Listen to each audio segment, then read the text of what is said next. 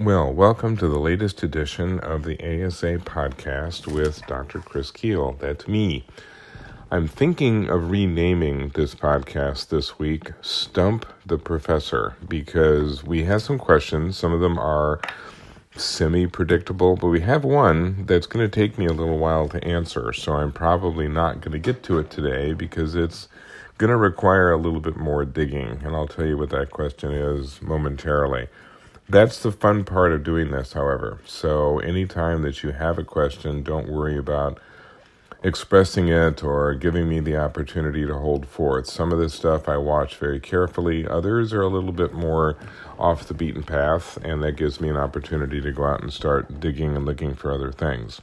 So one of the questions was, is the continued lower price of oil in the 40s and 50s pandemic-related, overseas-related, combination of both, maybe other factors thrown in? Is there any expectation that oil ever gets back to where it was a few years ago? The majority of the reason for the $40 to $50 range for oil is a combination. It's the pandemic and the impact that it has had on demand. So we've seen considerably less motorist activity. The commutes have been cut. People are working from home, so we're not seeing as much driving as we normally would. Some of the freight demand for fuel has returned. So if you look at how trucks are consuming the rail sector, air cargo has not come back, so jet fuel demand is still down. Another major factor, though, is something that's been going on for quite a while, and that's simply the impact that U.S. oil production has had on the world oil production. We all know this game. We've been watching it for years, but the OPEC countries, Russia, some of the others, would periodically want to see oil prices higher, and as a result, they would reduce production. They would try to create artificial shortages. They wouldn't try to create them. They did create them. So we would end up in a circumstance where demand would be in excess of supply. This would inexorably drive oil prices up. But to do that, if you're an OPEC country or Russia or many of the others, was a fairly complicated process. You were not able to shut things down relatively quickly. It took you a while to get things shut down. It took you a while to get them back up again when you wanted to start meeting that demand. And, of course, you were always dealing with members of OPEC that were not really on board. Over the years, the Saudis would try to rein in countries like Nigeria and Venezuela, but they were often uncooperative because they needed the oil revenue more than the Gulf states and Saudi Arabia. That particular kind of strategic approach began to erode when the U.S. was becoming a major oil producer. The fracking operations that we're now familiar with are much quicker to come into existence and much easier to shut down temporarily. They're only designed really to last about 3 years. You get maximum production year 1. You get about half of that year 2 and half of that year 3. So when it came down to reacting to prices, they could, and they do, very quickly. They watch the spot price, they watch the forecasted 3-month price, and they react much quicker than you're going to see the OPEC states able to. So whenever there was an attempt, as there was at the beginning of this year, to try to reduce production coming out of the OPEC nations, well, we filled that gap and kind of thwarted the attempt by the Saudis and Russia to raise prices. That's one of the reasons that we've kept its stability. Now, it's frustrating, really, for the frackers themselves because they would like to see prices in the 50s and 60s. I mean, this is actually a little low, even for them. The other part of this question was, will oil get back to where it was a few years ago? Most likely not, unless something happens in the U.S. and we stop producing, and that now is considerably less likely than it might have been, even a month ago. We are just now kind of understanding where we may be in the next 4 years with the new administration, but we do know pretty definitively that we're still going to have divided government, and that means that the likelihood of a Democratic Green New Deal is considerably reduced. that would have discriminated against fracking. That would probably not have shut it down completely, but it wasn't going to be good news for the oil industry. That is now unlikely to happen, and as long as the U.S. is in the fracking business, we'll still have the situation we have now.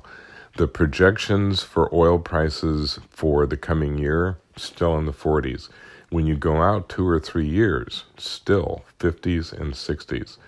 The only thing that would be driving the prices back up would either be a significant reduction in supply, which would mean some country in the world just not providing oil, and at this point there's no sign that anybody wants to do that, or a major increase in demand, and that doesn't seem too likely either.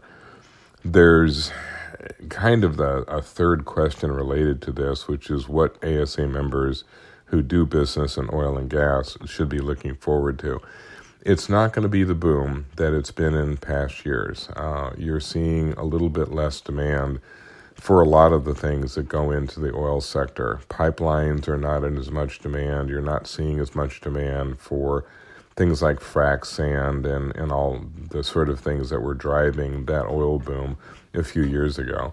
And you can tell that that region is not on fire as it has been in the past. I used to, when I gave talks, I used to refer to my own little economic indicator for what was going on in the Dakotas, and I referred to it as the Motel 6 index. You could tell how active that area was by how much it cost to stay in a Motel 6. During the peak of that oil development in that area, a Motel 6 was renting for $400 a night, and they were booked up months in advance. The bloom is off that rose now, and the Motel 6 in Williston, North Dakota is back to around 40 or 50. So you're not seeing the explosive growth that you once saw. There is not a great deal of upside in the immediate future. I think we're still going to be dealing with a lot of the COVID restrictions. People are still going to be working from home. The office environment is still going to be a little bit limited. But it's important to understand that that has begun to change even just in the last couple of months. The number of people that are enthusiastic about working from home has diminished. The number of businesses that want their employees to work from home has diminished. So I think at some point, probably mid to late 2021, you'll start to see some of that traditional commuting activity getting back. So no short-term good news, little bit more balanced in the medium term. Long term, I think there's still room for expansion, room for growth, but it's going to be a little more selective. There'll be some companies that are doing quite well. The big change that's taken place in the oil fields is that many of the small startup companies have gone by the wayside, have either gone out of business altogether, or they never did intend to be in for the long haul. They just wanted to be bought and merged with, and that has happened. So you have fewer players that are active in that region, but those that are active are in better financial shape. So the question that we're going to get to later, because I'm still doing some investigating, there was a question of what are you hearing about LNG lately? Where does the sector fall into play right now? It's cooling off. Will it heat up?